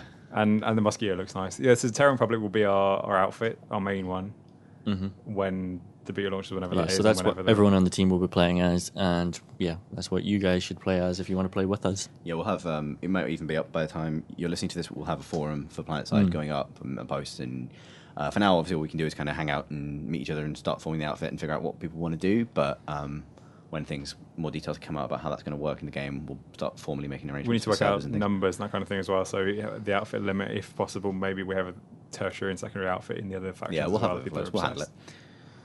Robert Weavers asks, what are the worst character names you've seen in games? I assume he means player characters. I think just any NPC character as well, if you want. I don't really have a good answer to this. I was thinking about it all afternoon, and I haven't come up with one. I mean, you don't really remember the bad ones, do you? Well, the thing unless is, they're crazy. There are so many bad ones technically, like just that you just become to accept it. Like Max Payne is the name of an actual lead character Yep. in the gaming pretty terrible. universe. There was Oh, someone Jack on- Hard. Jack Hard is bad as Jack well. Hard is a classic. There was someone on our tour server who our guild used, the PCO Mint Imperials took the piss out of quite. I can't remember his name was. It was something like, because if you were a Sith, the final title you got was Darth, and he was like Darth Jedi or something like that. His name was like Darth Jedi or Darth Jedi. like Dark Jedi, but he's definitely Darth double Darth. Revolution. And everybody, we used to just Never cram met around double him Darth. and just follow him around, and just be like, "You're right, Darth Jedi." And it was that kind of like, you know, when you're 13, you type your first name in X Sniper Elite X. Yeah. What game was Jack Hard from? Because that Some was submarine game. I think, it's called a Hard something. I was the think it was kind of a pun. was the first name I thought of Oh, when I Rod. saw the question, and then I was googling around for. And it never existed. We all dreamt I it. couldn't find. Can't I be in a couldn't find submarine. It was an Not hard obtuse- seaman. It was an obtuse. Also, What's it don't called search that? on Google for the phrase Jack Hard. God, that's so much trouble. He's the protagonist in a first-person shooter that was, I think, quite low budget and not very well known, and maybe Russian. And I think it was Maybe, about a yeah. submarine. Who was the one in Rogue Mickey Rourke voice Rogue Dick something? He was a real man. He was a real man. Dick yeah, Marsand or who something can like kill us all. Yeah. So, yeah. Dick Let's not make Wolfhard. fun of his You. name. I like you.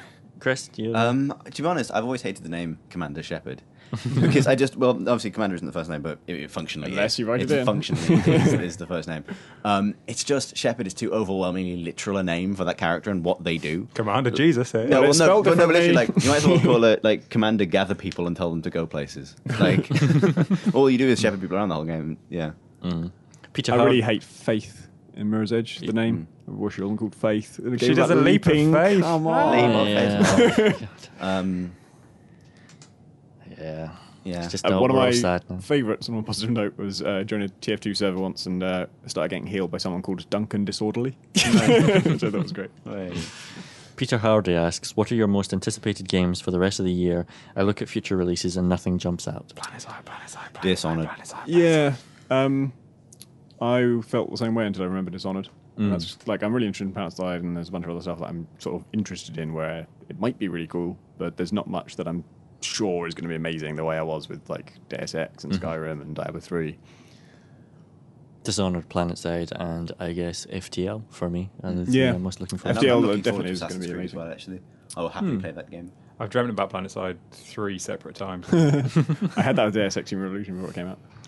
David Ackerberg asks, "What are your thoughts on the chances of Dota 2 becoming a popular esport? Do you think it will be able to rival StarCraft 2?" Yeah, I think it's going to be pretty huge. I Well, think- I don't know about... League of Legends at MLG, the crowd for that was almost as big as the StarCraft 2 crowd. That was quite a big statement. And I had a chat with Sundance Giovanni, who's got the best name ever and is also the head of MLG. And he was saying that he was just... Imagine if he said utterly the shocked. Sundance. He was utterly shocked basically about how many people were watching League of Legends. And the crowd was insane. Like, they were all screaming and chanting. And also had a chat with the head of Dignitas UK team, not the other studio. But, and he was saying that if he wants to start a team, if you want to start an esports team now, you do it in League of Legends because there's money to be made, quite a lot of money. but not Dota. But maybe Dota soon, because Dota's, obviously the £2 million was a fairly large statement, or the £1 million Yeah. thing was a large statement. But also they're going to start feeling things. And I wouldn't expect Valve to do much for it, but I think there will be soon tournaments that are, particularly in Russia, They'll want the rivaling community the to do it size. themselves, won't they? Yeah. I think the only problem it faces is that there's another huge game, Dota 2 specifically, there's another huge game that mechanically is very similar. They're not the same game at all, but it's not going to be able to corner a market like StarCraft can. But the and just have Dota to- 1 casters are just going to come straight over. Like, in Dota 1 is such a huge... Yeah, I think it Yeah. only... It doesn't really need to steal anyone from League of Legends. It just needs to steal people from Dota, Dota 1. 1. Which Yeah. is exactly what Valve said. And in every interview, they've always said, we're not aiming for a new crowd, we're aiming for the Dota crowd, which is fairly big already, so there's not too Yeah. much point It's in worrying. it's a strange thing because it feels like a lot of people watch StarCraft 2 casts that don't play the game that much. Yeah. Whereas the people that watch League of Legends casts are people who are also Yeah. playing Yeah. the game. It It's doesn't seem like incomprehensible, it's basically. it doesn't seem like it's that good as purely a spectator sport. I and the way doubt that I'm going to StarCraft watch is. any Dota 2 competitive No. matches. Even I'll try League it, of but- Legends, which is a, in inverted commas, simpler game, but like watching that and the amount of buzz. I mean, I know a lot of the buzzwords, but the amount of buzzwords they spew out is far too many for a non-player to want to keep up with. Whereas in StarCraft, I think you can do it because Well, I think StarCraft 2 Tom doesn't have that many units actually. Like one of the things about it is it's so streamlined, and each faction only has however many actual attacking units. So you can, it's not, you don't have to be a hardcore player to know what they all do, and so I do know what they all do, and I'll never know what all the Dota 2 heroes do, and certainly not what all the League of Legends heroes do. There's also, I mean, very like visually, StarCraft. Even if you don't really understand the mechanics of how people are achieving things, you know this army has beaten that army, and that's good for that guy. Whereas in Dota, sometimes the cleverest thing someone can do is nothing. You know, like, Oh, look at that play! well, no, Just but stood like, right it can be a there. really interesting decision for someone, say, to absorb XP from a fight by literally not doing anything, while someone else does something. Or it's all about two groups of people running together and then strategically not killing each other. Some of the biggest cheers of the night at MLG was in the selecting phase where they selected the heroes. And people were like, it took about 15 minutes and nothing, no countdown would start until everybody had picked, all five had picked a character. Can they see what the other person's Yeah, the other they team can know has what they're picked? going to pick. But like one person would pick like kind of like an AED tank or whatever, something like that, some really complicated thing, and like not even change to a different tank, but completely switch and become like a carry or become like a character that's complete polar opposite of that, and the whole crowd go, oh no, because then if once all 10 had locked in, again then starts a countdown, and then everybody then immediately just drops their original character and goes back to switching around. What? So this takes about 10-15 minutes every match, and everyone's like oh, and the commentators go, oh my god, what happens if the Shen comes up against the Caitlyn in the middle lane, and this is going to happen? You're like, okay, Character I don't selection. really know. The crowd, the shouts at the team kills as well. Like when you get 2 or 3 kills in a big group, it's just monumental. Like the people were screaming when. It's like in StarCraft when Artosis starts going, when you know something's coming. You get that with an entire crowd going, because they know they've got their ultimate ready to roll or something like that. Right. But it's a game to watch for a player, whereas StarCraft's a game to watch for a watcher. I think StarCraft is a better esport to bring people in. But Dota 2 is something that will definitely power the community for a long time. Yeah, now that I'm learning Dota 2 properly, like having Sunday night practice sessions and things like that.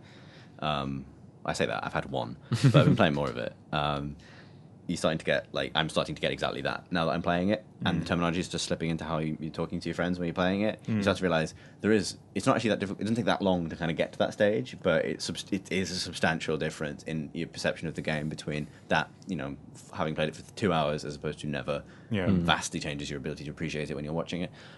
So yeah, that's the wall that we'll have to. It's weird how different they are. I mean, like Tom says, StarCraft is about streamlining, whereas Dota is about put everything in and see what happens. And they admit, sometimes they've overbalanced or underbalanced certain people, and the way to fix it is just put more in. And everything is always about more. How many abilities have you got? How many heroes have you got? Whereas StarCraft is about how much can you snip away, make it still comprehensible. Good to know. And that's our podcast. Hooray. Thank you, everyone. Thank you. Thank you. Thanks, I guess. Yeah. Does anyone else have anything they want to say? You're welcome.